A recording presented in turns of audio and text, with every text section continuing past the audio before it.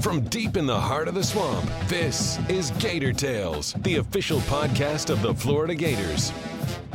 Gator Tales is brought to you by UF Health, the official healthcare provider of the Florida Gators.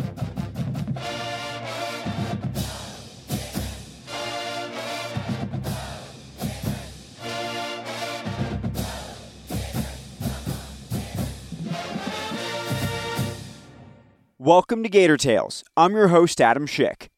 If you've been feeling a bit mad this week, don't worry, it's just March. The calendar has officially reached the month that determines just how long teams get to keep dancing, and all signs point to the Gators in prime position to take their best shot on the floor. On today's show, we'll welcome FloridaGators.com senior writers Chris Terry and Scott Carter to discuss the final stretch of the regular season for hoops, baseball's record-smashing streak, how the Gators fared at the NFL Combine, the undefeated finish for gymnastics, women's basketball angling for a postseason berth, and the worst owners of all time in the PAT. Then, walk-on Chris Sutherland shares his remarkable journey from being a rowdy reptile in the stands to one on the court. But first, the road hasn't been very kind to Mike White's team this year, and it wasn't looking like their final trip of the season was going to end much better after a rough start against Georgia on Wednesday. But then, the switch was flipped, and that's why our roundtable with Chris and Scott opens with a breakdown of how they did it. Well, I mean, Scotty Lewis came out of the locker room, and the first question I put to him was, Georgia hit its first 7 shots. 4 of them were threes. It's a 13-point deficit 5 minutes into the game. And he's like, I mean, it's not like we haven't been through this before. And yeah, they have been through it. They went through it the other day, just past weekend, in that loss to Tennessee, which was a rough game where they trailed 32-17 at halftime and rallied, had a chance to take lead late.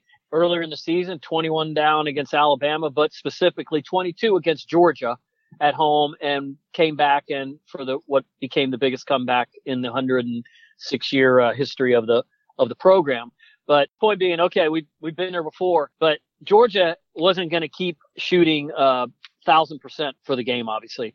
And what Florida did that was different was they really started playing really, really good defense. Now, I'm not going to sit and say Georgia's a great team, but they have averaged 90 points their last 3 games. They've been scoring the ball, and obviously Anthony Edwards is a guy who's going to be playing in the NBA next year.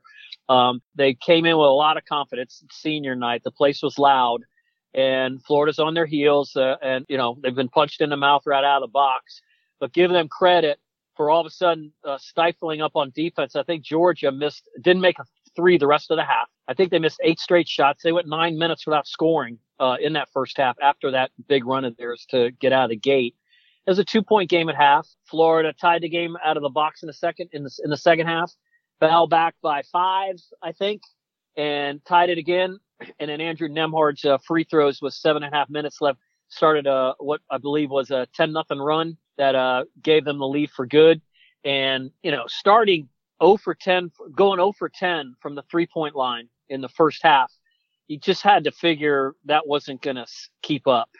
When you have guys like Noah Locke and Andrew Nembhard, guys that can make 3-point shots, Trey Mann, they went 7 of 13 in the second half.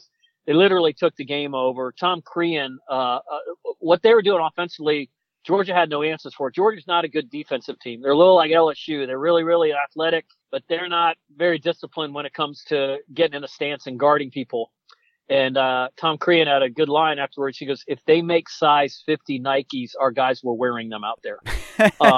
So there were a couple plays that Mike White drew up to shake Noah Locke free in the corner on 3-point shots. They were running Wheeler, the little point guard from Georgia. They were running him through screens and getting Locke open. He had 3 threes in the second half, 2 in succession during those 10 straight points. And it's just a good, solid road win. They held Georgia to a season low in points.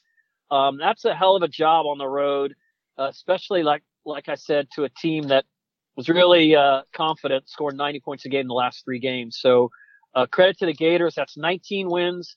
And it was kind of like a gift that kept giving because Florida won its 11th game in the league.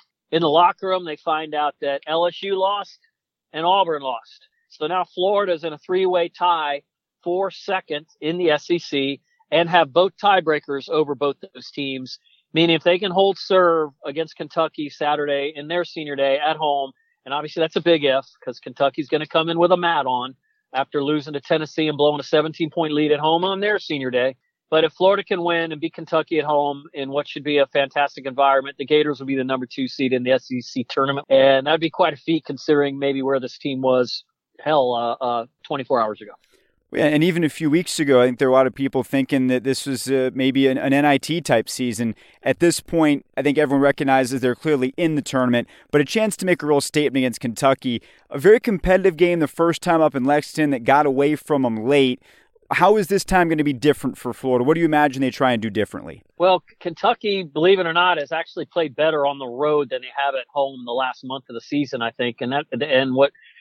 Just a stifling difference when it comes to making 3-point shots. Now, that may sound like quite a statement considering what Emmanuel Quickley did to the Gators last time, but they can't let him get going. And he's been their catalyst the second half of the season. And I know up in Big Blue Nation, the sky is falling because they lost a game, but hell, they had the SEC title, their 49th regular season title in hand already. It wasn't a great look losing to Tennessee the way they did. Absolutely not. We know they're a good team. Nick Richards will cause problems. When you play Kentucky, Adam's always the same. You have to get back and transition defense. You can't let a guy start going crazy with whoever their designated 3-point shooter is. And you have to be on your P's and Q's when it comes to ball screen defense, pick and rolls, because they start throwing lobs and start getting dunks and they start really feeling confident about themselves. So Kentucky comes in. Gators didn't beat Kentucky at home last year, but there are a lot of stakes in this game now because if Florida loses and LSU and Auburn both win and Mississippi State wins on Saturday, now Florida has gone from being a 2 seed to playing on Thursday instead of a double bye. So a lot to play for this basketball team on Saturday, but they've put themselves in position with arguably you can make a case this was as good of a road game for them all season because they haven't played well on the road. Gators are now 4-4 in the SEC on the road and 4-6 overall on the road this season. I will say this, they're 4-1 in neutral site games, and those 4 neutral site wins are tied for the most in the country this season. And after Saturday, guess what? They're all on supposed neutral sites. So Gators have a little bit of momentum going into Saturday. We'll see if they can capitalize on that momentum, Adam, and carry it to Nashville next week for the Southeastern Conference Tournament. We can't move on without talking a little bit about Keontae Johnson. We talked about him last week, but really warrants further discussion with the performances he is putting up, especially against Georgia. Another key to why Florida is winning some of these big games late in the year is how he continues to grow and thrive.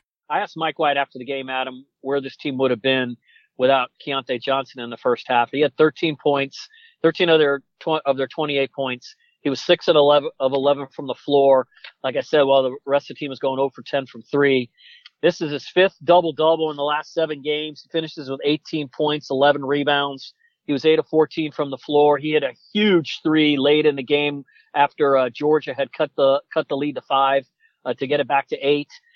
He is playing at an incredibly high level, and it's funny because this time last year he was starting to come into his own a little bit and certainly had his breakout moments in the SEC tournament last season, but there were still issues about his motor and how long they could keep him on the floor, and he played 39 minutes, and I can't talk a lot about him. He certainly played his way into what could be some kind of mention on some of these teams when it comes to all SEC, but he's playing phenomenally, shooting almost 55% from the floor, close to 40% from 3-point range, over 80% from the free throw line. So kudos to him. He is really, really broken out and probably is the best player on this basketball team right now.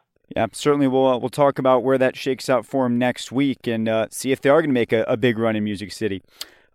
Moving over to baseball, talk about a hot start, Scott. They are just blowing through the first part of this season, setting records left and right. And, given that it's a season that, we were talking about Florida needing to rebound, this is the way you would hope that begins with Kevin O'Sullivan's team. Yeah, a lot of things have been going right for this team and breaking a record that had been around since 2 other times they had won their first 11 games, 1989 and 2002, but they never won 12 in a row to start a season in program history. Well, they did that earlier this week with a win down at Florida Atlantic, and it's a team that, Kevin O'Sullivan, he has not been overly pleased the last few days, certainly during a Troy series. He kind of challenged them a couple of times to stay sharp because he thought maybe they lost a little bit of that from that weekend sweep at Miami a couple weeks ago. But the record says they've been pretty sharp, Adam. Whenever you start a season with a winning streak like they have, you're getting some good pitching, they're getting some timely hitting, and it's really, as you led in with, it's indicative of, we thought this was going to be a better Gators team, and it certainly looks like it. I mean, you can already look at, they've already got a third of the win total they had last year, and the season's barely started. So what this has done is, they ascended to number one in the poll after that big weekend in Miami, and then Kevin O'Sullivan wanted to see how they reacted to that, and I think so far they've reacted to it very well because they have, getting really good starting pitching. The bullpen with some guys like Ben Specht and Christian Scott, those guys have come through in some clutch situations. And the offense from top to bottom, they're getting a lot of different production from some key players. Obviously, Jacob Young is off to a tremendous start, hitting over 400. He's not going to stay there all year, but he's doing a lot of things right. Judd Fabian is hitting the ball with some power. 5 home runs already. He had 7 all of last year. And then some key guys like Austin Langworthy and Corey Acton having their moments. So it's really a team effort, Adam, and that's what has to happen when you, especially in baseball, if you're going to put together a long winning streak, everybody's going to have to chip in, a different guy here and a different guy the next night. And you got to have some bounces go your way. And they've certainly been going Florida's way. Well, and also a big part of that is pitching. And I know you did a story earlier this week on Hunter Barco. And, we talked about Florida's rotation. There was at least one question mark that needed to be filled in. And so far, he's been that answer they were hoping for. Yeah, this guy came in, the most highly touted freshman in their class. Last year this time, most people expected Hunter Barco to be in some major league camp preparing for his minor league season. But things sometimes work out strange. He went 24th in the draft. Could have gone a lot higher, but I think some teams knew that he was going to, commit to the Gators if he didn't get X amount of dollars.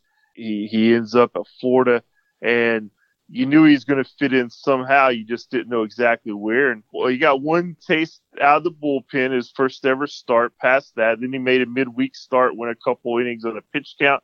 And his last 2 outings, Adam, have been as the Sunday starter. And that's the spot that you wondered how that was going to play out with Florida behind Tommy Mason, Jack Leftwich. And so far, Hunter Barco is getting the job done with a big win at Miami, and then beating Troy in his first home start this past weekend. And, just watched him. That was my first time watching him in person. He turned 19 in December, but if you just walked into the stadium not knowing anything about who was pitching, you might look down there if you know baseball and say, that guy looks like he's a 3 or 4 year professional veteran. He just has this aura about him. He carries himself in a very professional manner, a mature guy. And he's got all the tools. Left-hander, throws in the 90s, has a really nasty slider. So what a fortunate stroke for the Gators that he ended up at Florida.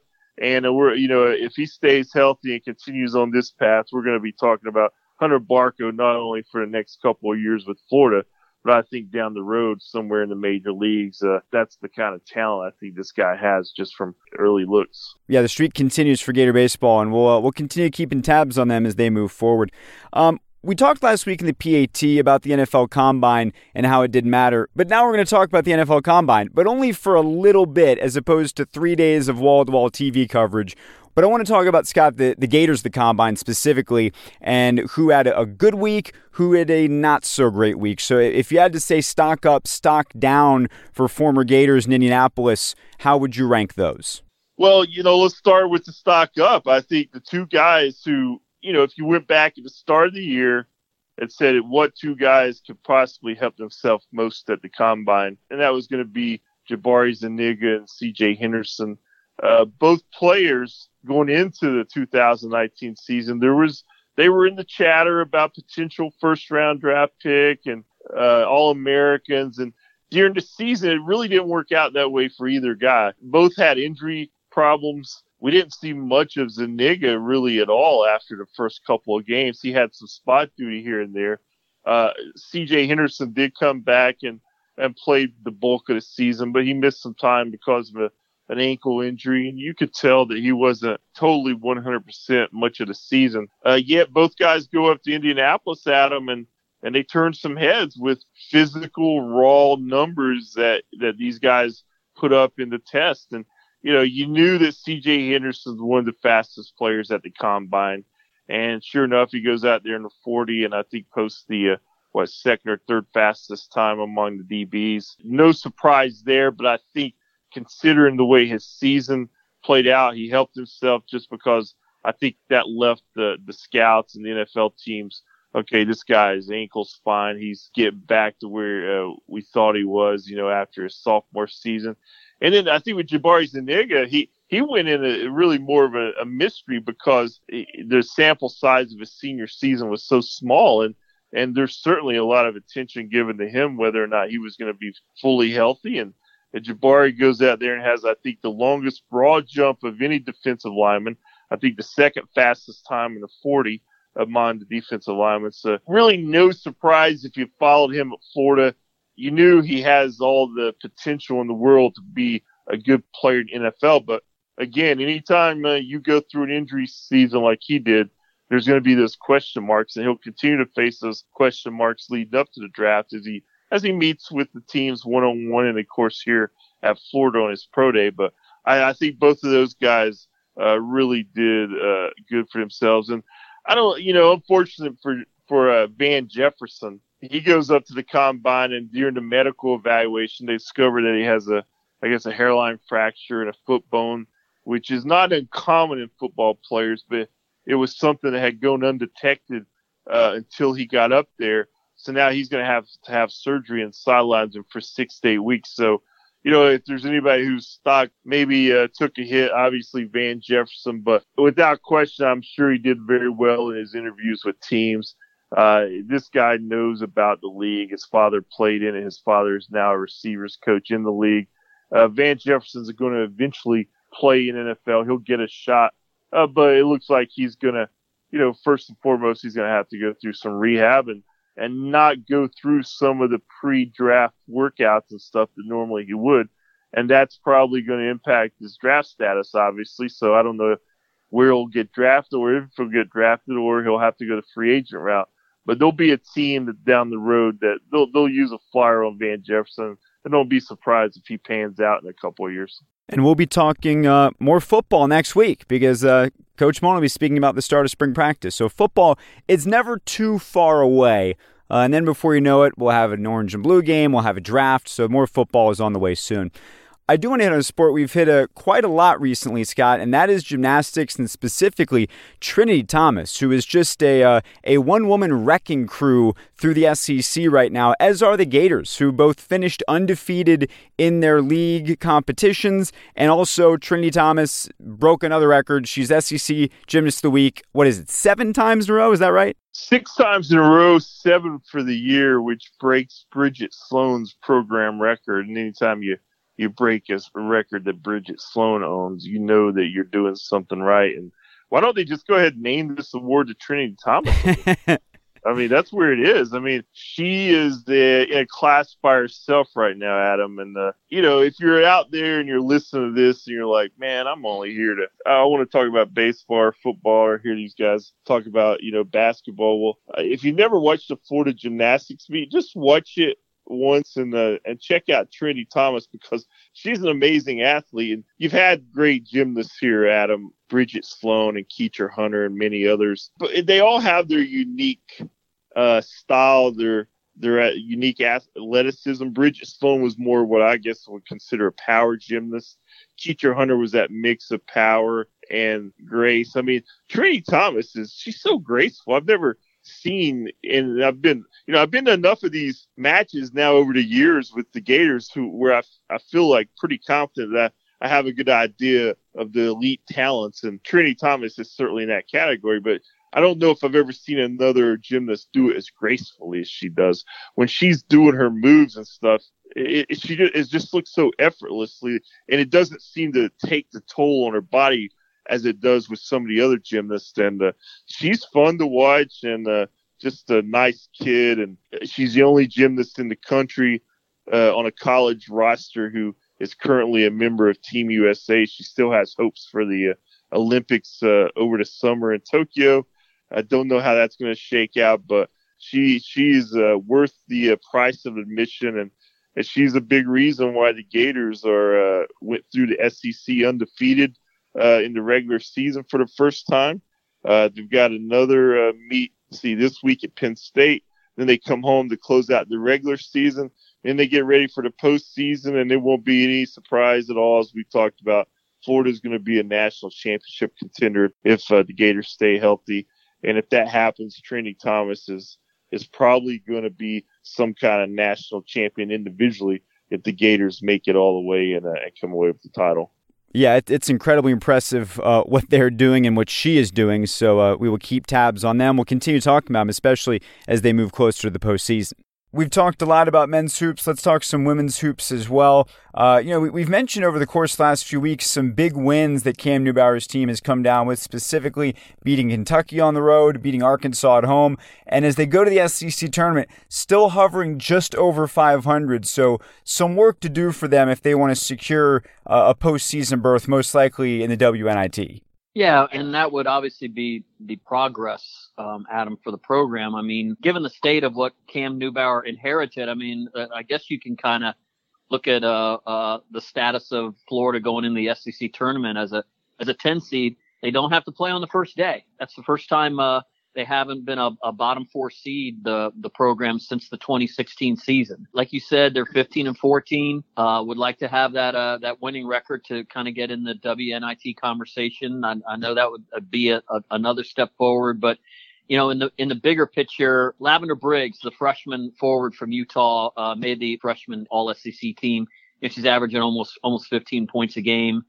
She leads the SEC in minutes played, and that's on a wobbly ankle. So there's progress being made here. You can point to the winning record. You can point to the fact they're not playing on the first day of the SEC tournament, and that shows some kind of an upward trajectory. So, if you ask Cam Newbauer, incremental upward trajectory, sure.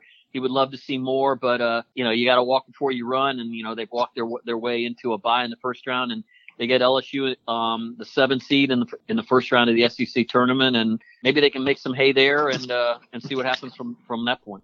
I want to move on to our PAT now, and it's inspired by this really strange story that came out of New York this week where Spike Lee was apparently denied entrance into the employee side entrance at MSG, and now is furious with James Dolan and says he's not going to any more Knicks games the rest of the season, which I don't know how much of a punishment that is because the Knicks aren't very good, but either way, it just shined a little bit more light on the Dolan family, probably among the most reviled ownership group in sports, and it was making me think about other really bad owners.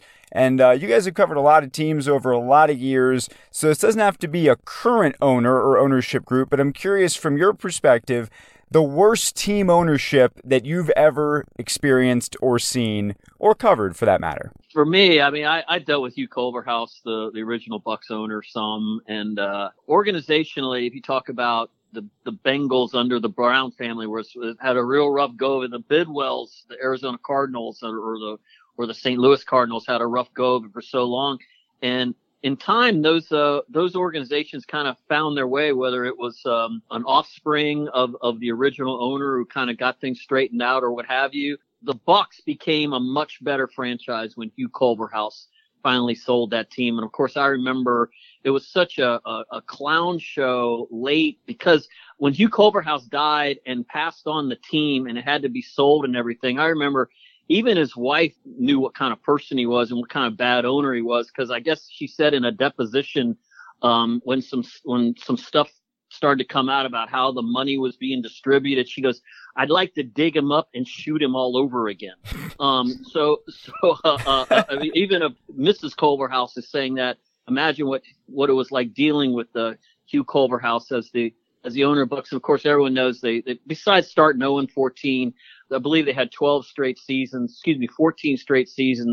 of sub 500 records. I think that's a record in the NFL right now. But if you're asking me the worst ownership right now in pro sports, and this is obviously near and dear to my heart, it's Dan Snyder. It's number one because you're talking about a proud organization for years and years, the Washington Redskins. When Jack Kent Cooke passed away, the son could not afford to run the team anymore, sold it to Dan Snyder, 1999, and it has been an absolute train wreck since. When an owner thinks of himself as someone who's as knowledgeable in that particular sport, be it basketball or baseball or whatever, Dan Snyder thinks he's a football mind, and he's not. When ownership should leave all business administrative stuff to people who know their sport, and that's not been the case.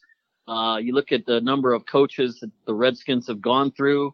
He had Joe Gibbs and Mike Shanahan, guys who won 5 Super Bowls between him. He turned them into losing coaches.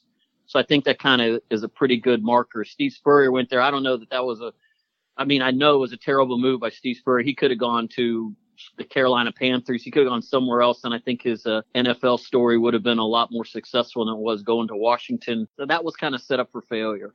But maybe things will change up there in that organization. I don't know. Ron Rivera is now the new coach. They hired a new general manager. We'll see what goes on there. But all I know is I didn't necessarily have a front row seat for what's going on in Washington. I did with Hugh Culverhouse in Tampa Bay.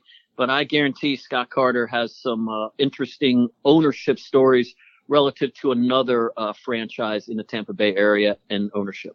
Obviously, with their background, we both have Tampa owners here. But if you look at the history of Tampa Bay pro sports, they've had some of the worst owners in history. And I don't know if any of them match up with Dolan long term. I guess Culverhouse did because he owned the team longer than Vince Naimoli did the Rays, and Vince Naimoli is obviously who I'm talking about here. He was the guy largely responsible for getting Tampa Bay a Major League Baseball franchise, but then he didn't hold up a lot of his, I guess, commitment to building winning teams. And over the course of his decade, from 1995 when the franchise was awarded until 2005 when he finally took a lesser role as a background owner when Stuart Stumberg took over as the managing general partner. Vince Naimoli was a train wreck. I mean, I think Chris may have used that phrase on Daniel Snyder. Some of the other names that we can mention as the worst owners in professional sports history. He's a man who once tried to charge a high school band who was at the stadium to play the national anthem. He tried to charge them to stay. Like the game. I mean, and Vince, God bless his soul, he passed away in 2019 after some tough years at the end.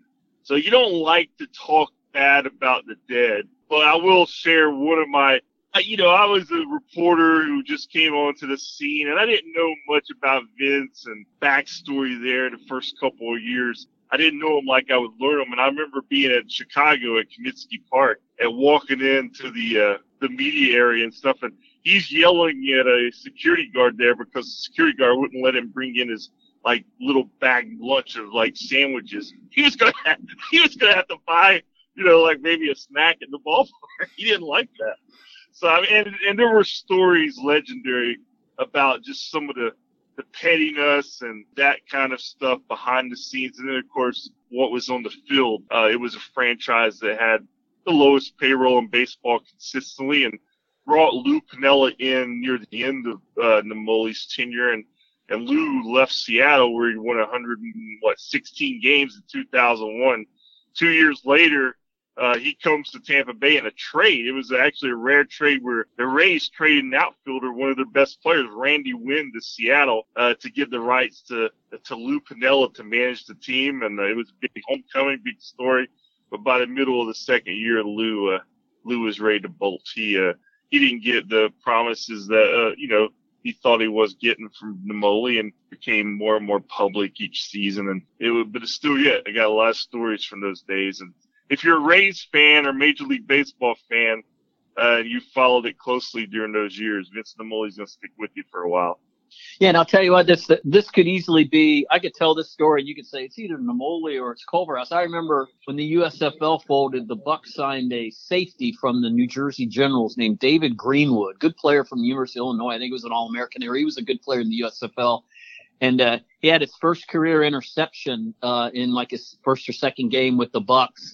And they gave him the game ball afterwards, and his next paycheck had the game ball deducted from his. So that could easily been a Devil Race story at the time. I imagine you could lob these stories all day. Maybe we'll have a whole separate episode, just you guys telling war stories from bad ownership, specifically in the Tampa Bay area in the future.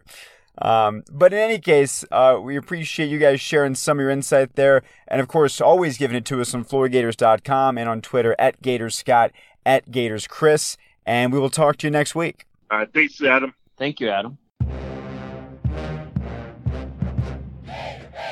If you're a fan who's gone to enough games and has decent athletic ability, you've almost certainly been in a game in the stands and said, I could make that shot.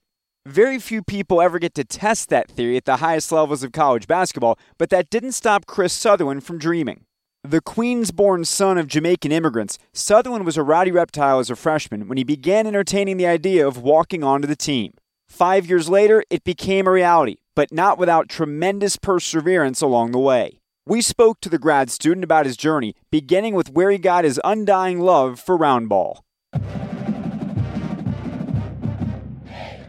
So back in New York, had a hoop in the driveway. My older brother and the friends on the block, they would play basketball all the time. And I had an uncle that was who unfortunately passed a couple of years ago, but he was really the one that taught my brother the game. And then watching him play, and then he taught me at a young age. So I've been involved with basketball from around like 2-3 years old. And what drew you to it? I mean, because obviously you've made quite an effort over the course of your life to stay involved with basketball, no matter what the costs. So why did you take to it to such a degree? It was probably the first sport I really got involved with, and just the creativity and the freedom.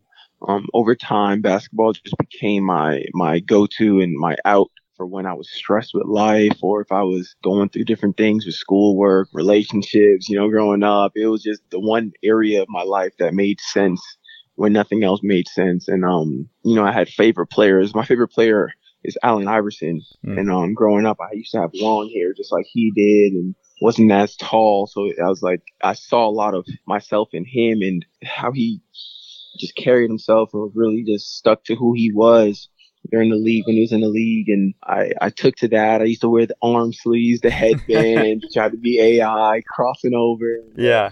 As I got older, I just kind of kept with the sport and I started to just love it.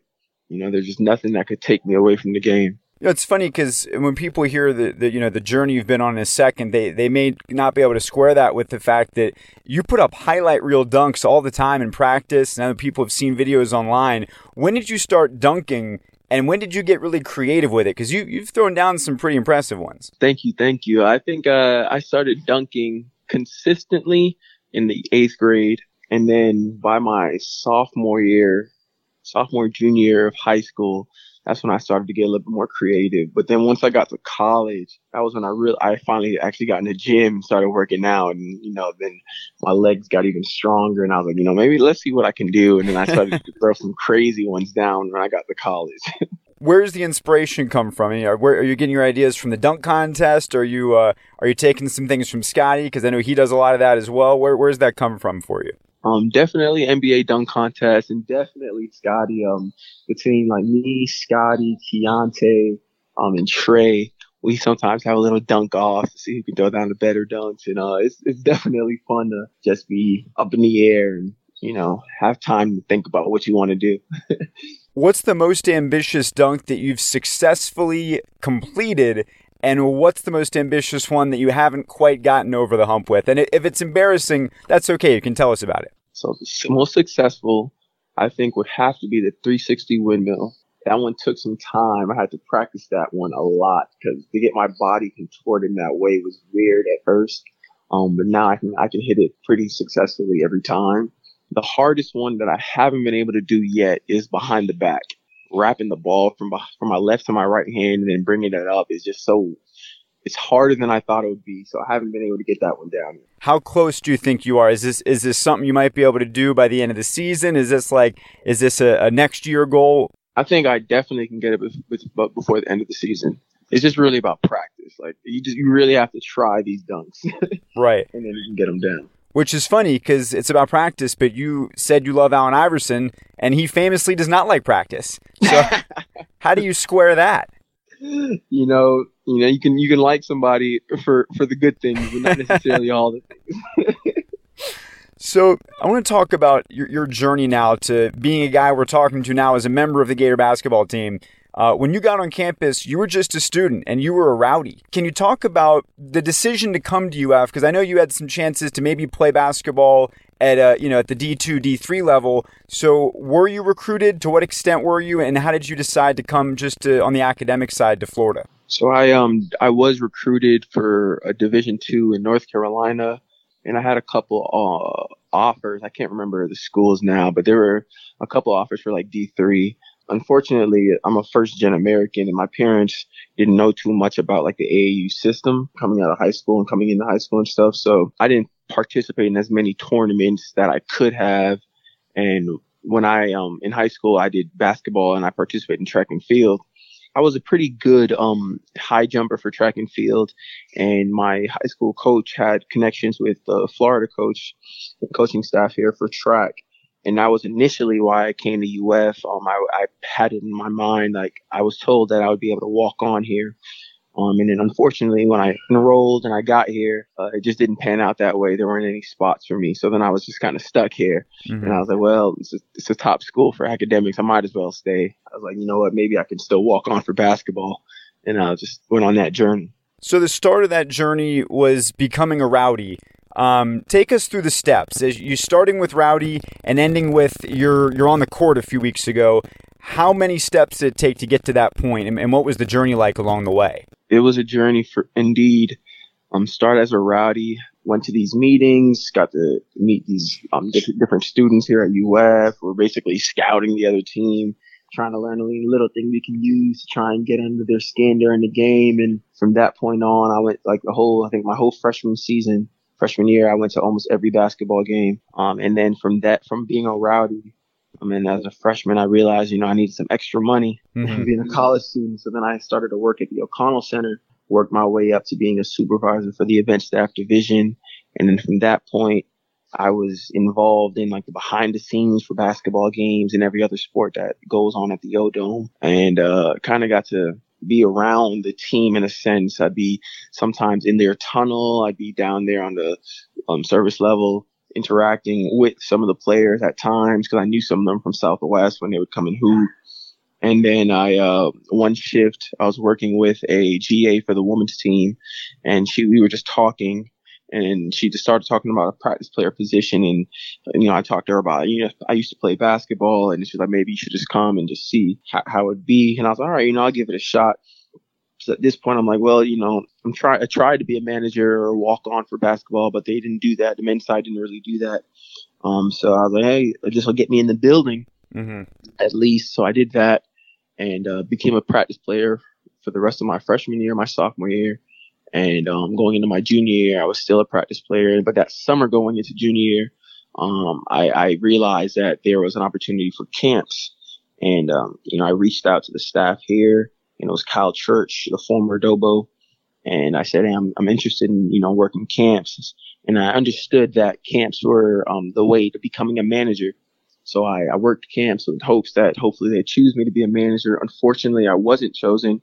But I just kept diligent. I stayed working with the women's team as a practice player as much as I could, stayed in the building. And I think it was my sophomore year, there was a Roddy Reptile tournament, 3-on-3 tournament my sophomore year. The winner of the tournament got to play the coaches. And that was my real goal. I was like, hey, I have to get a team together. We got to play the coaches. I have a feeling like if I do that, I have a better chance of maybe being a manager or walking on if they can see how I play.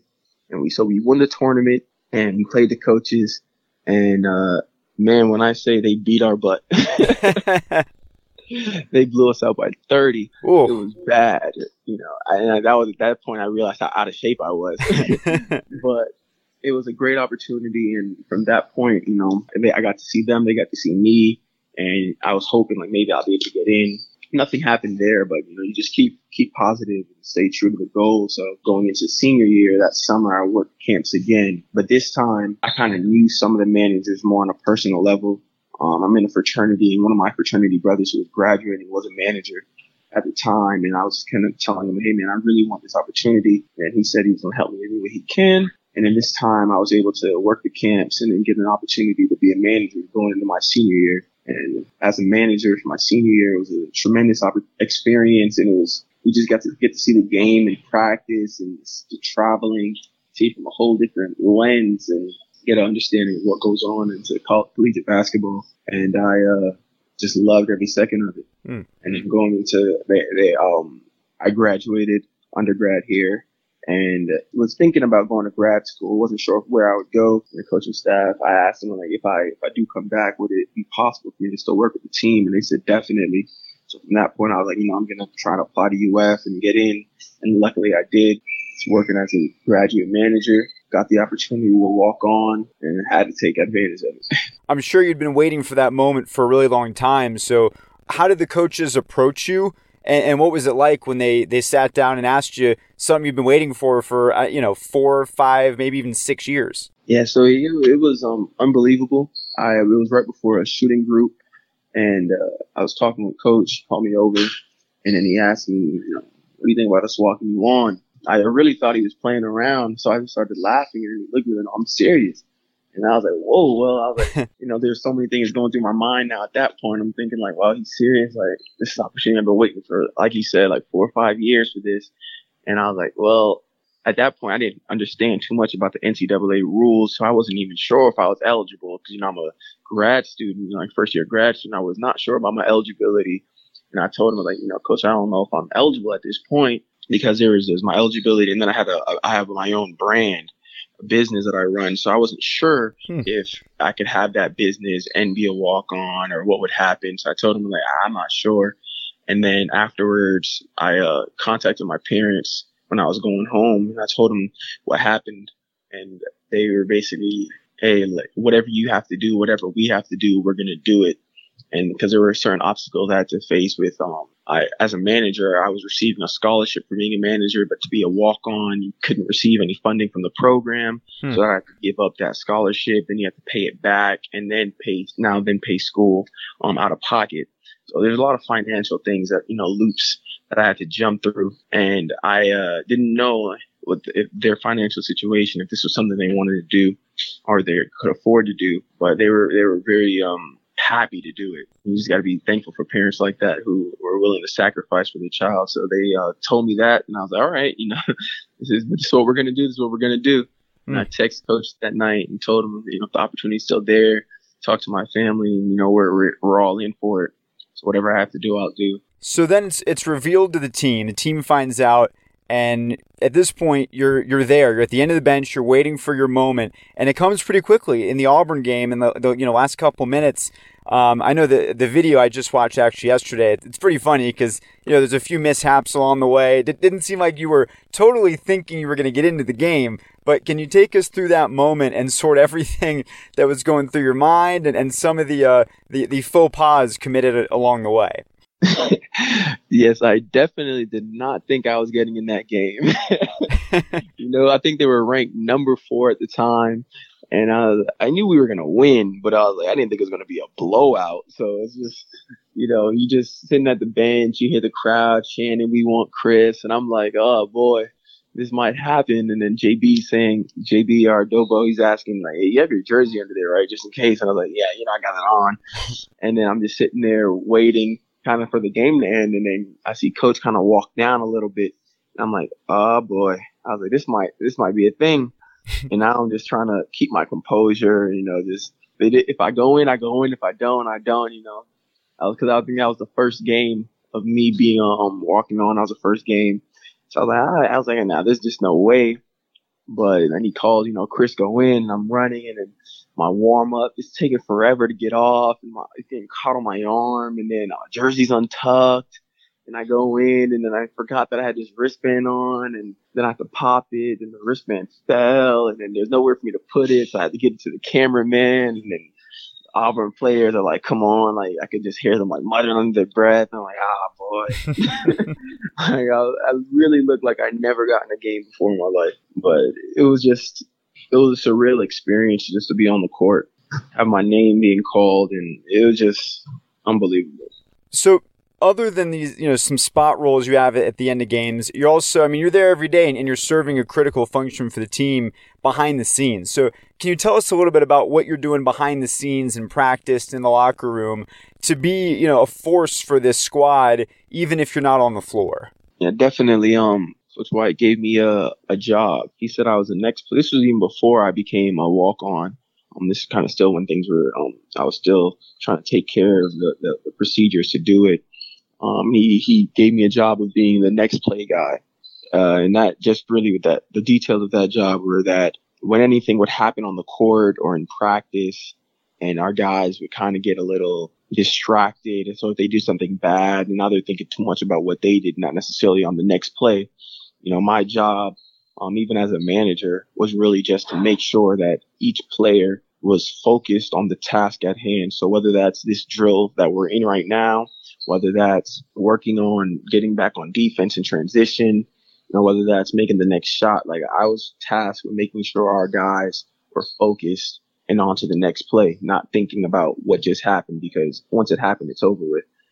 So that was before when I was just a manager. And then when I walked on, that role just increased. Wanted to make sure that I was doing everything I could to help this team, win. So being the next play guy and really just practicing extremely hard.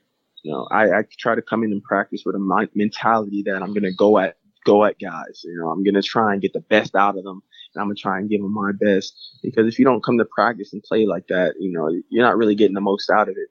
And, I talk trash. I foul a little bit, I'm trying to get in them, try to get under their skin, right. try to do everything I can, because when they're going against the other teams, like these guys aren't your friends, they're going to come at you hard. They're going to come at you with no regrets, no remorse for what they do. So if you're not practicing with that same mentality, you're not going to be prepared for when the tip hits. So, that's kind of what I do in practice. I try to just make sure everybody's focused. Lead by example, whether that's, playing hard in practice or whether that's having a positive attitude, bringing a positive mentality. Do you ever have any moments where you go to do like a manager duty and have to remind yourself that's not your job anymore? Like, do you maybe go like call for laundry? Like, wait, no, that's not my thing anymore. Has that happened at all to you? Definitely. It's happened in practice. When I was a manager, there'd be like a loose ball. I would sprint so fast to get those balls. And during practice, I think like maybe 2-3 weeks ago, we're at the O-Dome practicing, and I literally there's a loose ball and no manager wanted to get it, and just instinct took over and I just sprinted and just went and grabbed it. And I was like, and I gave it to one of the managers, like, hey, old habits. Just can't die. And then when we're on the road, when we have games and we're in the locker room, we get our phones taken just so we can lock in. So we have to do, and sometimes now I'm the one that's reluctant to give it up, and I was the one that was always calling for it. So it's definitely sometimes, it's kind of funny to look at it. That's funny. You talked about, your long journey through school, now in grad school. Looking at your future, what's next for you after grad school? Do you think basketball is in your future, maybe even on the coaching side? I'm definitely keeping the door open. I'm using this first year of grad school really to test the waters. I had opportunities to work with, as you know, like the basketball team here. I was able to go and work with youth basketball in the summer, and I kind of, I've said, I have a love for the game, so I can't see myself too far away from it. But I also have a passion for fashion as well, and something tells me that if I don't end up coaching, I can see myself working with like a basketball and a clothing company, or working with basketball and doing like gear for different collegiate teams or something along those lines. Or even I haven't given up hope about playing professionally myself, to be honest. So kind of just seeing where life takes me. Well, it seems like you will have no shortage of options. So congratulations on all that you've accomplished so far, and good luck to you on whatever's next. Thank you so much. And that's going to do it for this week's show. If you haven't already done so, be sure to subscribe to Gator Tales in the podcast app of your choice, and please leave a review to help us continue to grow.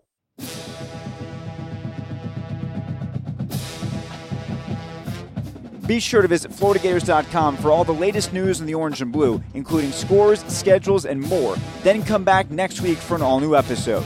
Until then, I'm Adam Schick, and I'll see you in Gainesville.